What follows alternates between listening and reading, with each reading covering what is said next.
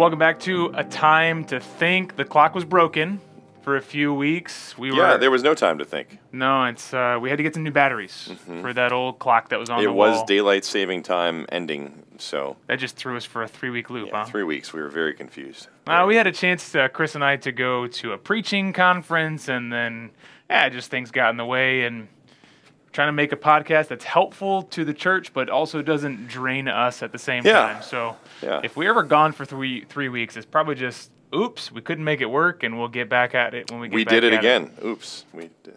Yes. Okay, anyways. When are you just going to start doing the intro music for us? You're a musician. I mean, you used to tour, so you could sing Britney for us. Yeah, I didn't tour with Britney, but yeah. Well, anyways, Josh. Well, it is a time to think. We have started a podcast years ago because we had a conviction that we lived in an unthinking culture that reacted too quickly, too passionately, and too ignorantly, because when you react quickly and passionately, often ignorance is the cause and the byproduct. And so we said, how do we have a slower reaction, more dispassionate, not as in we are stoics, we don't believe in emotion, but we try to think, if you remember, after the Asbury revival, we didn't do a podcast for like a month. Yeah. Just, let's remove ourselves a little bit because we can think clearly when we're not in the middle of the hullabaloo. So how can we have a slower reaction, more dispassionate, thoughtful, careful engagement with issues in the culture and the church? It's been super formative for me even to have these podcasts because as this airs, it'll be Tuesday. So 2 days ago, I preached on Revelation 13, talking about the spirit of the second beast who looks like a lamb but speaks like a dragon. And I was able to draw on some of the things we had talked about in the podcast to say, okay, how did we think through the pride movement type things? And so I pray that it's been as helpful for you as it is for Chris and I. And I pray this next series would be helpful for all of us as we seek to learn how we learn, essentially. Josh, would you say we've been trying to disciple people through the podcast the past couple of years? We have. There's this great commandment that we're supposed to love the Lord our God with all of our heart and our soul and our strength and our... I don't know if there's anything else, Josh. It's in between your ears. Eyebrows. Love the Lord our God with all our minds, right? So that's the idea of this podcast is we use our minds so that we can love the Lord more fully with all that we are. And so, this has been a great effort of ours to find some time outside of the Sunday service to disciple people. And that's what we're talking about now is discipleship. I think more narrowly in the coming weeks, it'll be about the types of things we've been discipled to believe that maybe we just think are normal. But we want to start more broadly and just say, what is discipleship? How are we discipled? What are the dangers of being discipled wrongly? Yeah. So that's this first podcast, because before we get to the nitty-gritty, we want to talk a little bit of overview, because I think if you're a Christian and have been for any number of years, you walk into Downtown Mission Church Wausau and you see creating a disciple-making community. You're like, what is a disciple? I hear people talk about discipleship. What is that? And so Christian. Yeah. Christian. Yes. If you had to define discipleship on the spot, hypothetically, right now, how would you define it? I would say discipleship is the process of learning.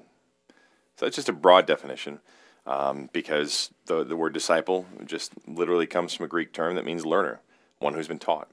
And so a disciple, everybody's a disciple of something or someone. Everybody's learning something or learning from someone. And so, narrowly speaking, we talk in Christian circles about discipleship as one's relationship to Jesus and that process of growing to be like him and living that out in the world that God has given us to live in. But broadly speaking, and I think that's what we're trying to do here today, is to help people understand that discipleship is really the process of learning and how that learning shapes you as a person. Okay, so is there anyone who's not learning? Well, I didn't mean to think about particular people in your life. I could give some names, but... essentially, can we be static? No, we can't. Or even if we seem like we're not learning, are we still learning? Yeah, we're always learning. And I think one of the big, it's kind of like people who say things like, I don't believe in theology or doctrine, I just believe in the Bible. It's like, well, you're revealing some of your theology right there, right? And so people can say things, well, I'm not really into discipleship. It's like, well, but you are. It's a matter of what does it look like? What are you being shaped by, and how is it forming how you view the world? Okay, so there's the learning component. There's the fact that we're all learners. I was reading a book by J.I. Packer about catechism recently, and he talks about explicit teaching, because just like you said, discipleship means to learn. Catechism essentially means to teach. And he said there's explicit teaching, there's implicit teaching, and then I forget what the other isset, if there was another isset, but it was essentially the stuff you leave out. Sure. And he said you're taught by all of them. You're taught by the explicit teaching of here's what the words I'm telling you and the content I'm giving you. Yep. You're taught by the implicit teaching, which has to do with the environments that you're in. Are you only taught in formal spaces or also in informal spaces? Yep. Are you only taught by professional, expert people with titles? Or are you also taught by family members, brothers, people in the home? Yep. And then there's also the things you are not taught, whether it's because the teacher has intentionally not taught them. Okay, so if you go through a decade at a church and you have never heard about hell, that's probably intentional. Right? And so you try to think, okay, what am I not being taught? Is that obliviousness or malice? And so there's, even with what's being taught, there's 3 different categories there, which leads us to think discipleship is not just if someone has told us, I would like to disciple you, and you're going to be a disciple. That learning is not only relegated to that space. Right. Yeah. Could you give me maybe some examples of the difference between formal and informal discipleship? Yeah, absolutely. I mean, I think when I learned the ministry of discipleship when I was a college student, a lot of it was done formally and a lot of it was done informally. I mean, it was a good mixture of it. And so the formal aspect of it was, sitting down and just doing Bible study together, right? Doing that. We had these little books in campus ministry called Transferable Concepts, where it just covered basic things of the Christian life that, an older Christian would take a younger Christian through and kind of get them established in it. And, that was very explicit instruction. It was teaching the most proper sense. But then there was also the informal, and that's what I benefited from, I would say, probably the most at that time in my life, because it was just being around other Christian people and learning what it looked like to follow Christ. I mean, that was, at that stage of my life, a very young Christian, it mattered so much to me, because you can read a book on your own, right? But you can't catch the Christian life on your own. You can't do that. So informal teaching is the type of teaching that I think shapes you more. I'll say this, maybe I'll qualify a little bit in a little while. But I think informal teaching has the potential to shape you even more profoundly than formal teaching does, because the formal teaching is something that people argue with, but informal teaching is stuff that kind of just behind the scenes subconsciously is shaping you, don't even realize it. So there's maybe the defenses have dropped in the informal category? Yeah, because there's a degree of trust that I think is communicated to the other party when you're willing to spend time with them. But when it comes to explicit instruction, people, as pastors, we deal with people who don't necessarily like the things that we have to say to them, right? So people feel a certain degree. You're talking about my wife? Yes. Love you. She's expressed great concern over the content that you bring home. I had a dear woman in the church say she was walking with my wife, and she was like, your wife said you're the best preacher in Wisconsin. And I said, I know for certain she did not say that. She did not say that. I said, my wife is very encouraging. She loves me. I know for certain she did not say that. Oh, yes. Oh, it was funny. But, yeah. So the formal or the informal you're saying has maybe a greater, and you've been using the word shape. So that's something I want to maybe play with a little bit is playing with shapes is for like 4-year-olds. I did that with Thomas this morning. Right. Yeah. He wanted me to play with them, so I made the game like, if I got to put these blocks in these holes, I'm gonna see if I can do it as fast as possible. Yeah, absolutely. And I won. Did you humiliate your son? No, but he did try to do it as fast as possible, and that was pretty cute. So you're using the word shape, which means there's a fuller definition. Discipleship is not less than information, but it's more than changing your thoughts or positions Correct. on something. Correct. So talk more about the idea of shaping, or what shaping has to do with learning. Yeah, so I mean, the Bible verse that comes to mind for me when we think about this issue is Romans 12, where Paul says, "Don't be conformed to the patterns of this world, but be transformed by the renewing of your mind." And so there's a biblical precedent that's very clear, and you go all the way back to the Old Testament, and you hear God saying to the people, "Hey, keep this word of mine in front of you all the time. All the time. Talk about it, think about it, pray about it, sleep, eat, everything, with the Bible in front of you." So when the instruction comes to not be conformed to the patterns of this world, as Paul has expressed, such rich gospel truth for 11 chapters in the book of Romans, he says, don't be conformed to the patterns of this world, be transformed by the renewing of your mind, which means that God he's instituted a way by which change occurs in the human soul. And that occurs primarily as the mind is engaged and as, you change how you think about things. The word repent is not necessarily a word that reflects immediate change of action, but it does reflect an immediate change of mind. And so to repent means you're rethinking something. And so really if the Christian life is marked by repentance, that means that we are regularly rethinking how we process certain things. We're rethinking our relationship to sin. We're rethinking these things in a way that says, I need God to reshape and reform me as a human being. And the way that's going to happen is as the Word of God bears fruit in my soul, I'm going to be transformed. So, yeah, maybe what's helpful here is to get away from modern conceptions of the difference between mind and heart, as if they are opposed to one another rather than integrated. Mm-hmm. So I think when we're thinking about the relationship between formal learning processes, like maybe listening to a sermon or engaged in a Bible study. Now, the Bible study, you could have a formal teaching process in an informal environment, right? You could be doing the Bible study in someone's home. Yep. And so you can mix or just coming to Stevens Point for corporate worship. Yeah. What do you mean? The informal? the very informal environment. Yeah. Yeah, we're pretty casual here, but I have been told that I am a little structured, so maybe we're a little more formal up here. But so you can mix formal and informal, but we shouldn't pit mind and heart against one another,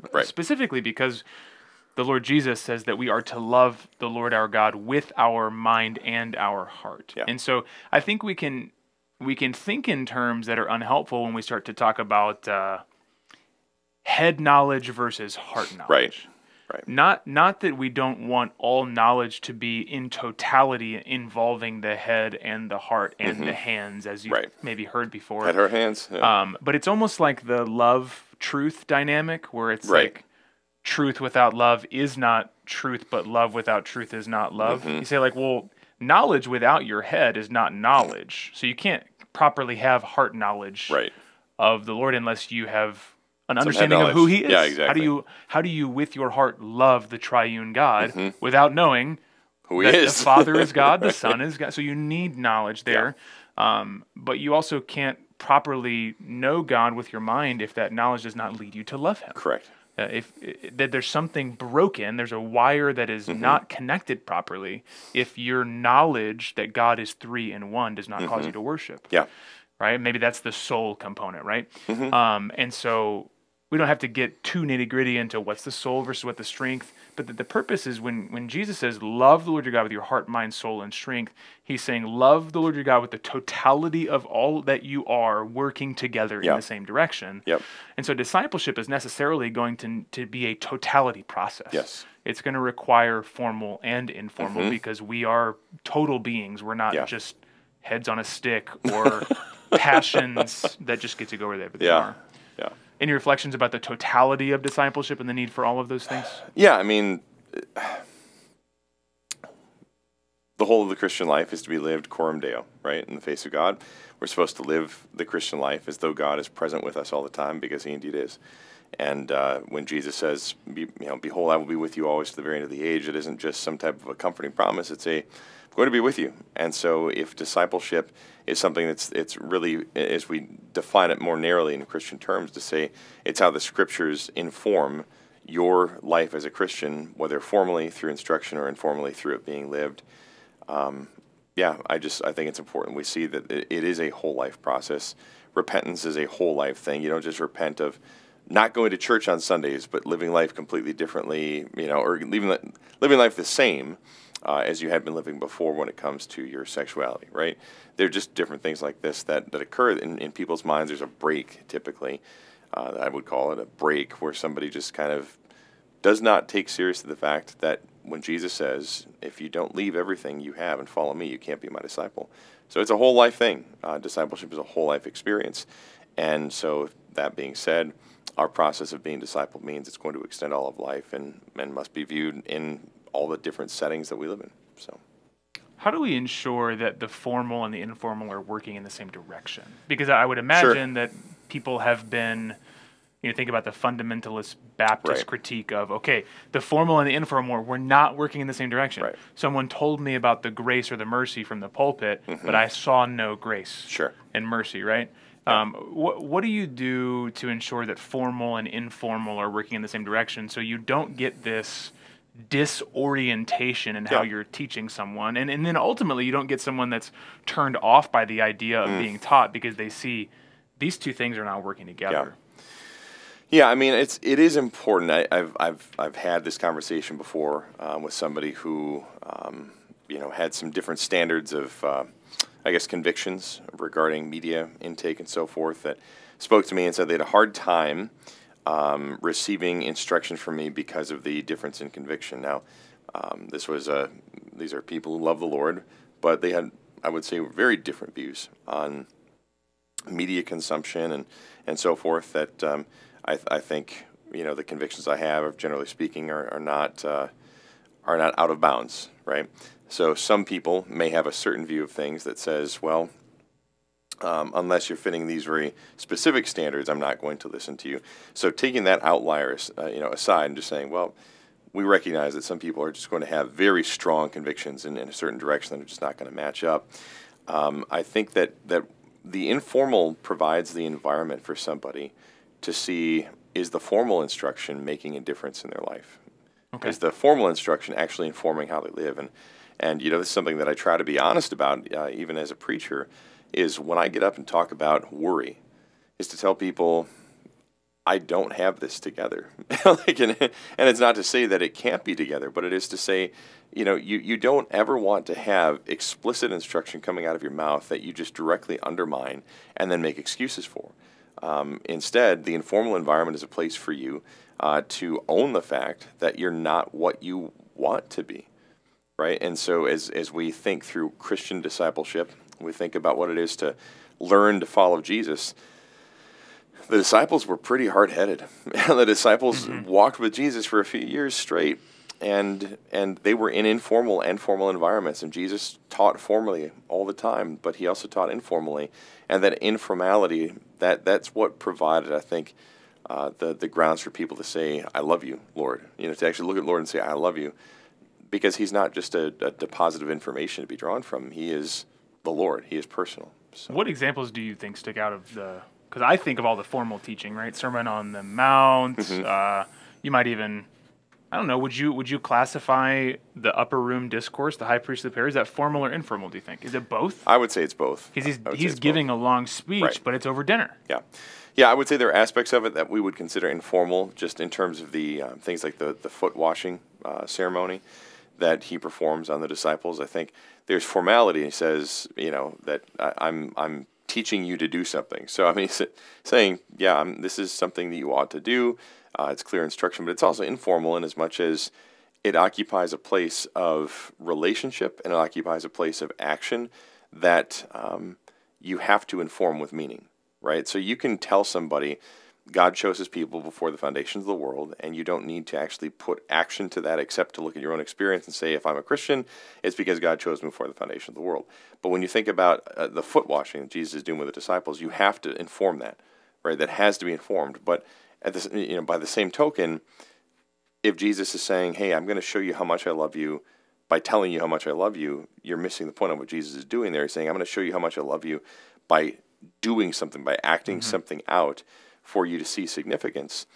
And so, I think there is a deep informational process that goes on as Jesus is interacting with the disciples, that, he's always, speech is important. Speech always needs to condition our reception of certain things, but his actions regularly spoke to the disciples. Think about him teaching publicly the Pharisees in the beginning of Mark, that he has not come for the righteous, yes, but for sinners. Yep. And then he informally acts that out over dinner. Yes, exactly. Okay, and those are things that kind of in the course of what the gospel authors are trying to do get skimmed over, but usually dinners for me are at least an hour. So think about like each time there's mention of dinner, it could be 3 hours Jesus is with these people, and there's an informal component where he has taught publicly that that God has come into the world to save sinners, and then he eats with them. Does it? Yeah. And so there's the formal and the informal, and so we're talking about discipleship. We're going to ultimately get to the dangers of being discipled wrongly, but just first talking about how we learn anything at all. There's the formal teaching component where we know, hey, someone is trying to convince us of something, someone's trying to transmit information. There's the informal, which I think Chris has done a good job of describing, a lot of relational contact, the ways that you catch. Some things in Christianity are better caught than taught. You just come up with that now, Josh? I did not. I caught it. But you weren't taught it. No, I did not listen when I was formally taught because I'm stubborn. So there's the formal teaching. There's At least you bought it.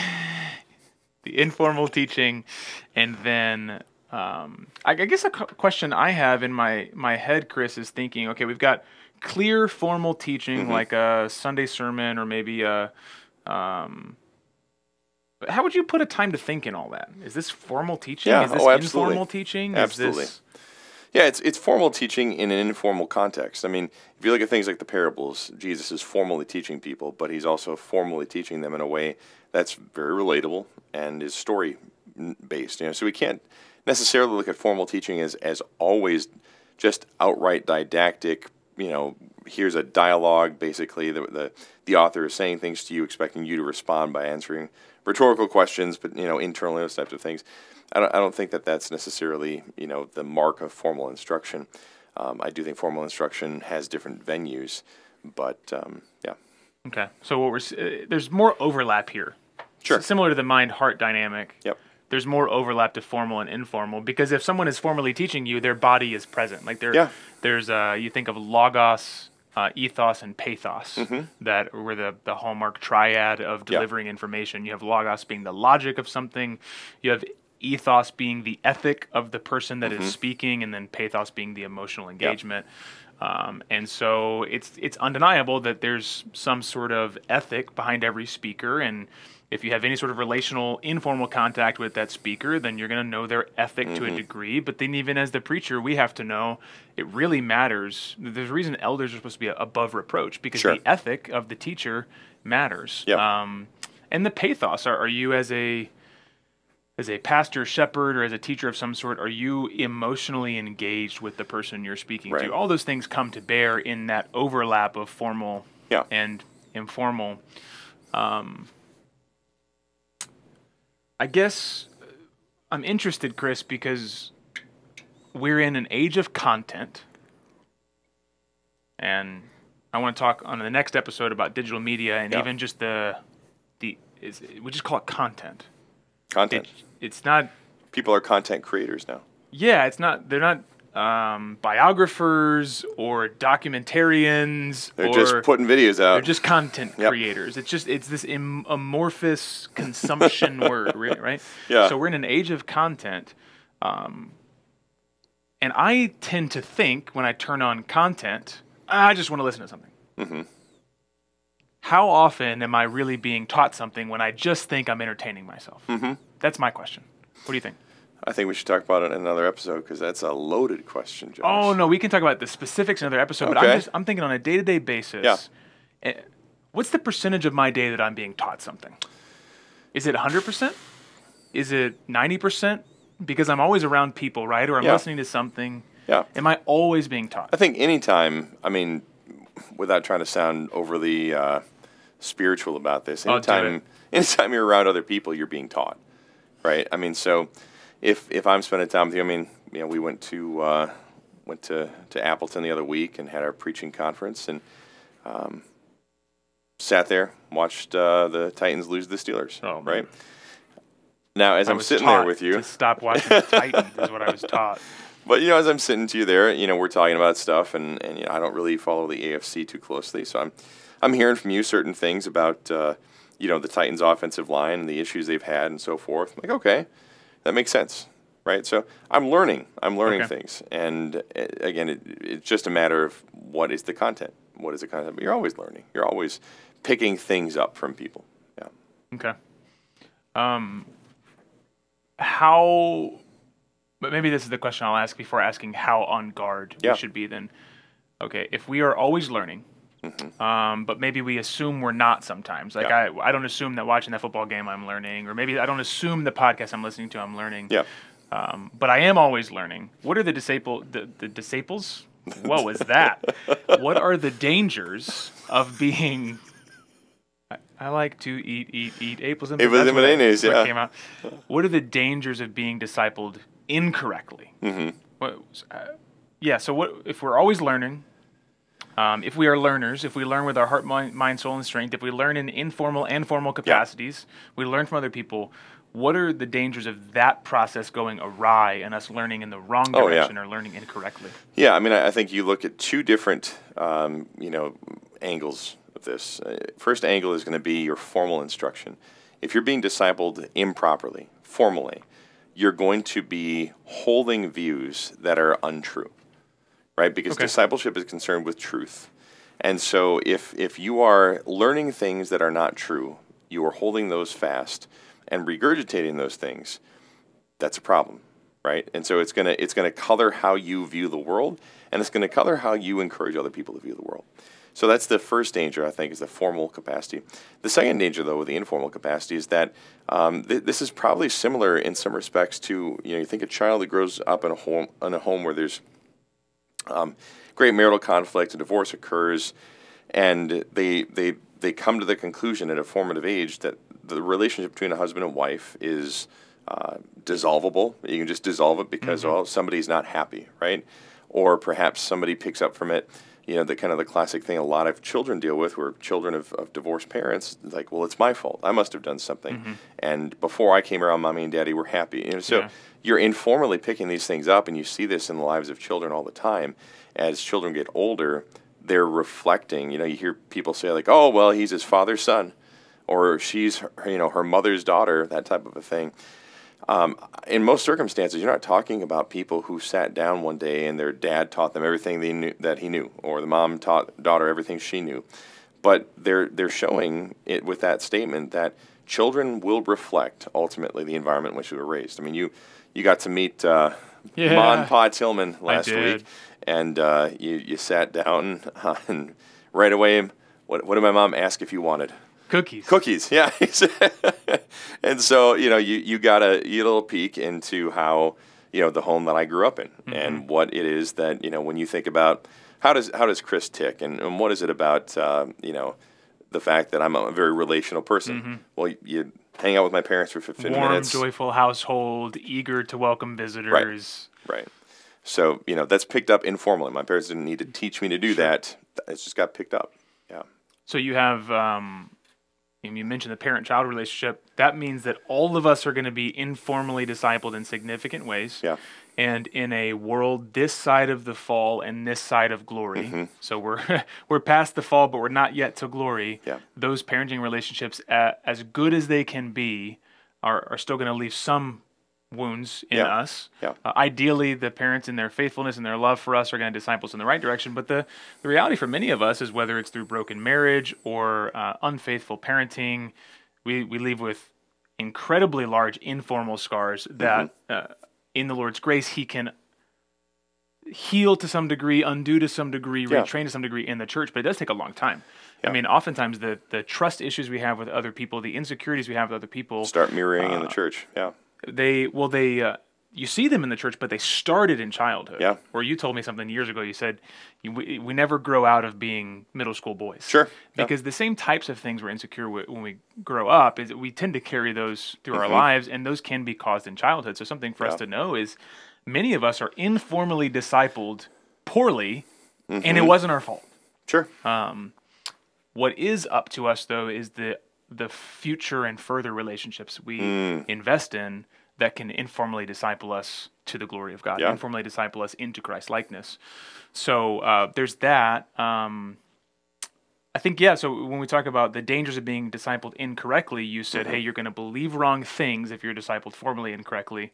And you're going to live wrong ways if you're discipled informally, improperly. And that live and that belief go together. Yeah. The Hebrew understanding of wisdom is not just intellectual. Yep. You can talk about wisdom that causes you to walk in the right paths. Yep. So the Hebrew understanding of wisdom grounded, Jesus' understanding of wisdom is that live and that belief go in the same direction.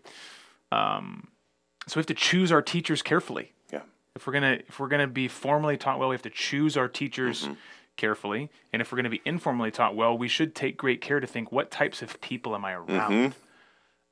Because if I'm not around the types of people that I want to learn from, or I'm not at least a certain degree on guard when I'm around the types of people I don't want to learn from, there's a reason the scriptures have the idea that bad company corrupts good morals. Yep, absolutely. Because informal discipleship can be corrupting. But the flip side of that is informal discipleship can be incredibly life-giving if it can undo the corruption that you've experienced in the past. Any other thoughts on dangers of being... what is the danger maybe of thinking you're not being discipled? You're an American, you're an individual, you're a free thinker. Even. Oh, yeah, of course. You think for yourself. You don't get all those other institutions, they don't come to bear on you. You really have a clear eye on things. Yeah, pride goes before destruction and a haughty spirit before a fall. And I think that's really what it boils down to, is there is great hubris and arrogance and pride expressed in somebody who is willing to say something to that effect. It's just like people saying, I don't worship anything. I'm atheistic or irreligious or, whatever. They want to, classify themselves in a category where they believe they're above a particular type of thing. And the reality is everybody's worshiping something. You're always putting worth on something. And now whether you view that as deity directly or not, you're still putting ultimate worth on something, right? And so there's just arrogance in that. And for the Christian, it's easy to look at the unbeliever and say, well, there's arrogance in a Richard Dawkins who says that he doesn't worship anything. Well, of course, you certainly worship something, Richard. Well, I would say to many Christians, the sad reality is, especially in Western Christianity and post-COVID, people view their Christian experience as one in which discipleship is something that they can enter into on their terms whenever they feel like it, where they can, turn a sermon on and say, well, I may not be attending a church regularly, and I may not be spending time around Christian people regularly, but as long as I know that I'm watching this sermon, that kind of a thing, it's like, let's hold your horses here, fellow, because just like you wouldn't fault Richard Dawkins for being somebody who is a worshiper without acknowledging it, so you are being discipled. You're not, and the thing is, we're not discipling ourselves. When you hit play on a sermon, you're being discipled by somebody else. You made a decision to click play or something, but you're getting content. And if that is disembodied content, that's incredibly dangerous because you're going to learn a lot of things. And if you're not putting it into practice or not watching that put into practice, you're going to be very overbalanced. It's like training one arm. It's like doing curls on your right arm for 15 years. Your left arm, you're not doing anything. You might have a huge right arm, but your left arm's worthless. And we want to avoid, as Christian people, the arrogance of believing somehow we're not being discipled. Like you always are, which is why you want to immerse yourself in the local church.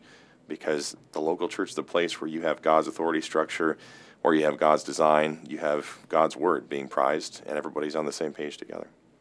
Yeah, I think there's another angle to pride goes before the fall, and it's something I've tried to learn personally is I'm never going to get there in this life. There being I'm never going to know enough. And I'm currently in a stage of life where I'm reading voraciously. I just got all the Spot books, Dick and Jane. I am reading Where's Waldo? Children's books too, but I just got my stack of 30-something books for my winter semester, and And it's super easy for me to think if I can just finish this semester, Yeah. but then another semester is going to come. And you know what? Doggone footnotes, keep footnoting other books that I've never read, right? And I'm going to go through an Isaiah to Malachi class, and I'm going to get just a taste of 15 different books of the Bible and go, oh my gosh, if I could just know everything about this book of the Bible. Yeah. And that's a personal temptation for me, is if I could just hit this mark of knowledge. And I think that the Lord graciously whispered something into my ear a few weeks ago, and just, you'll never know enough to be God. God has not made humanity to achieve a level of knowledge that they will then be done Right. this side of glory with learning.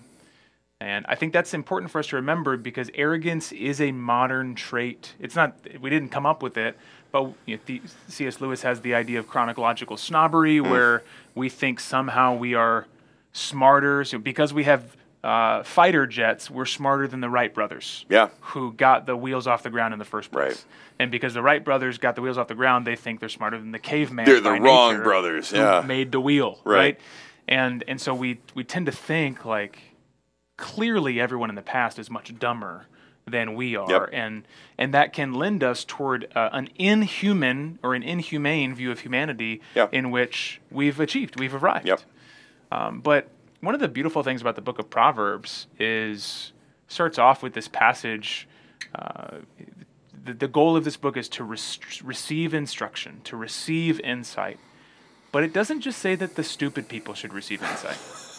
It says, let the wise hear and increase in learning. Yeah. And that's actually a great encouragement for me, is that God has actually written his words so even the wise can increase in learning.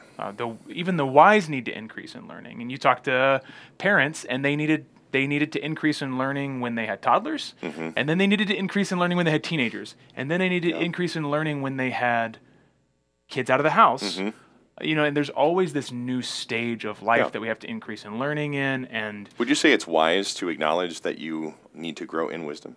Yeah, and because that it's foolish to say that you don't. Yes, that would be the message of there you go. Proverbs. And I think it's just it's a fundamental vision of humanity. Are we primarily receivers of something? Or are we primarily, I'll say, discoverers, in the sense of like we're Magellan. We're gonna. I think Scriptures put forth the idea that humans are primarily receivers. We receive God's world from Him. What do you have that you did not receive? And if you then did receive it, why do you boast as if you did not? Yeah. But really, what we do in the modern day is we boast as if we have all these things, not because we received them, but because we made them. We got them on our own. But fundamental to a vision of true humanity is to say, hey, I receive every heartbeat from the Lord. There's not anything I'm doing right now to keep my heart beating. I actually don't really know how the heart works all that well, beside a basic high school level of biology. There's nothing I'm currently doing to keep my lungs in motion. There's nothing all these things that are out of my control. I'm fundamentally the receiver of a body, the receiver of a mind, the receiver of a world, the receiver of knowledge, the receiver of the revelation of the gospel, the mysteries of Christ. All that I have, I've received. Not even one thing a person can receive unless it comes down to him from heaven, John the Baptist says. And if we can really capture that, not even one thing I have unless I've received it, then we start to realize my whole life is going to be a life of reception. Well, when that comes to bear on discipleship, it's my whole life is going to be a life of learning.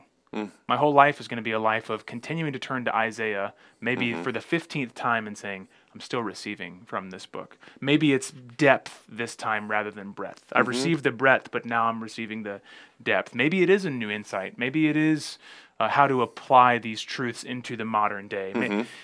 But I'm always going to be learning. And with other people, I'm always going to be learning, because God has His image, and He's made us in His image, but He's not made me totally, I'm the only representative perfectly of His image.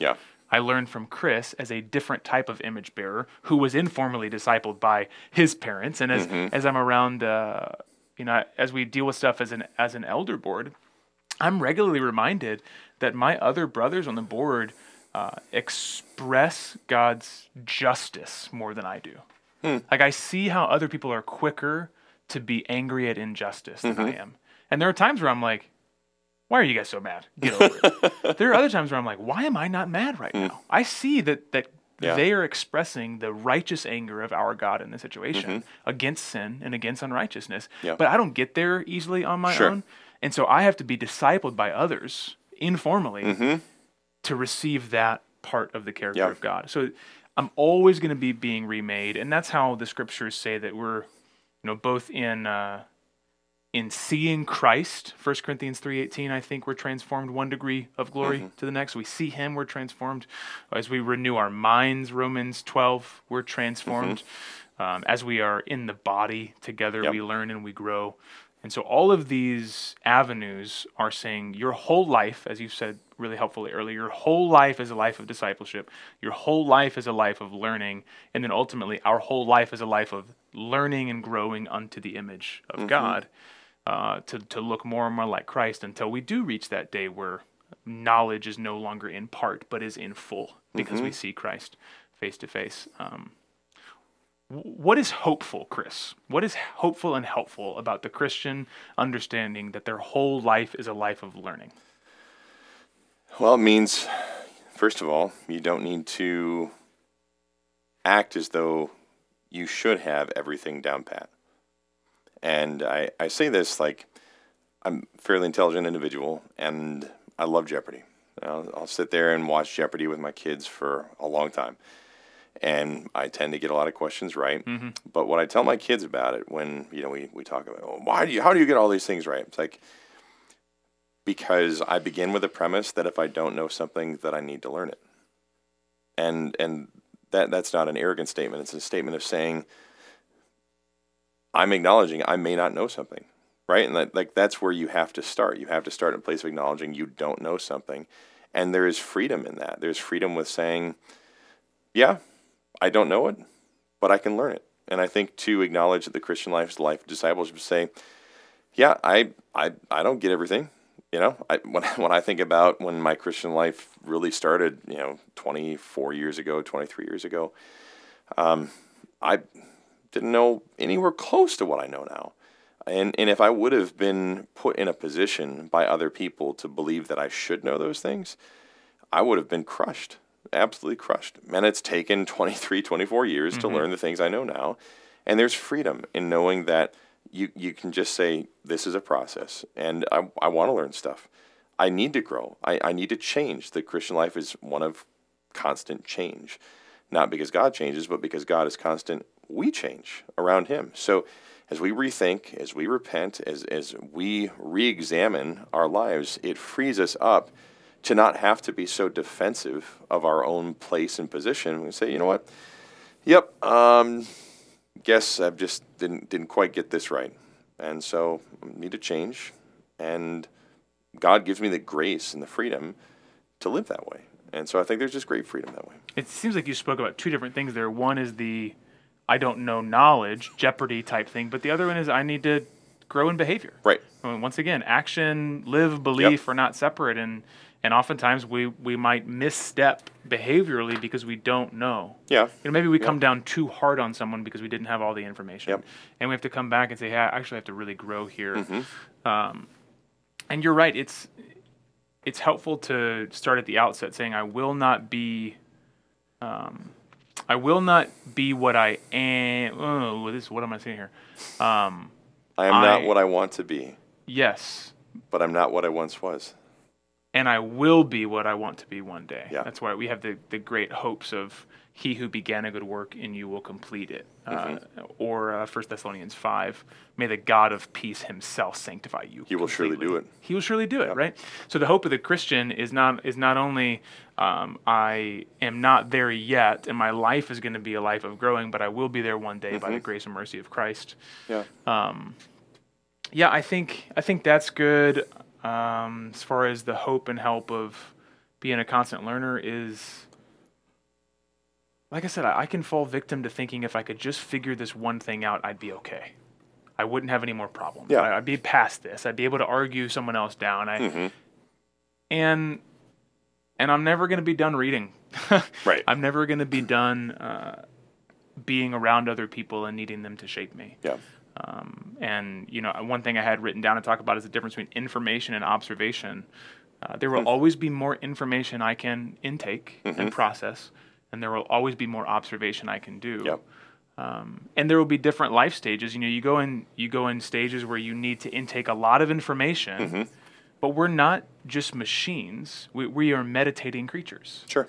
There's a reason that the word that the Bible quite often uses about what we should do with the Bible is not inhale. It's meditate on it. It's meditate. Yeah. And so there are times and seasons for different things. You maybe you go through a tear of like, I'm going to read the Bible in a year and I'm going to just inhale and get as much as possible. And then you go through, I'm going to read the Psalms this year and chew and process and meditate. And in both ways, you're learning. Yep. One, you might be learning copious amounts of information and getting broad sweeps of the Bible. And the other, you might be chewing on fine details and savoring them. And in both ways, you're learning. Yeah. And so I think just having this diverse understanding that we're always learning, there are different types of learning, and those different types are going to be helpful at different times of our life, then I don't have to be ashamed if I'm still learning. Exactly. Like if I hit 40 or 50 or 60 and I'm still learning, actually that's one of my favorite things about being around people older than me is when they admit that they're still learning. I'm like, oh, cool. So I don't have to get this all done by next year. No, but it'd be helpful if you did. Yeah. Well, by those older people, I'm being informally taught that I can still learn. By Chris, I was just informally taught that I need to shape up. So we hope that's been it's really just a primer, a brief overview. I believe it's pronounced primer, Josh. A primer. Okay, so I'm being taught even at the end of this podcast. We hope that's been a good primer on what it is to learn and to grow and what discipleship is and how we can't avoid discipleship. Yeah. You've been discipled for the past 45 minutes by us. As Chris would say. And so on our next episode, we're going to get a more fine-tuned and think maybe in a modern lens of technology, how even just the implements that we have. Yeah, so if you're Amish, the next episode is probably not going to be too applicable to you. If you're Amish, you are not listening right now. You're selling them short, Josh. You're selling them short. Plug it in on the horse and buggy. Thanks for chunking out some time of your day to think with us. We'll see you next time on A Time to Think.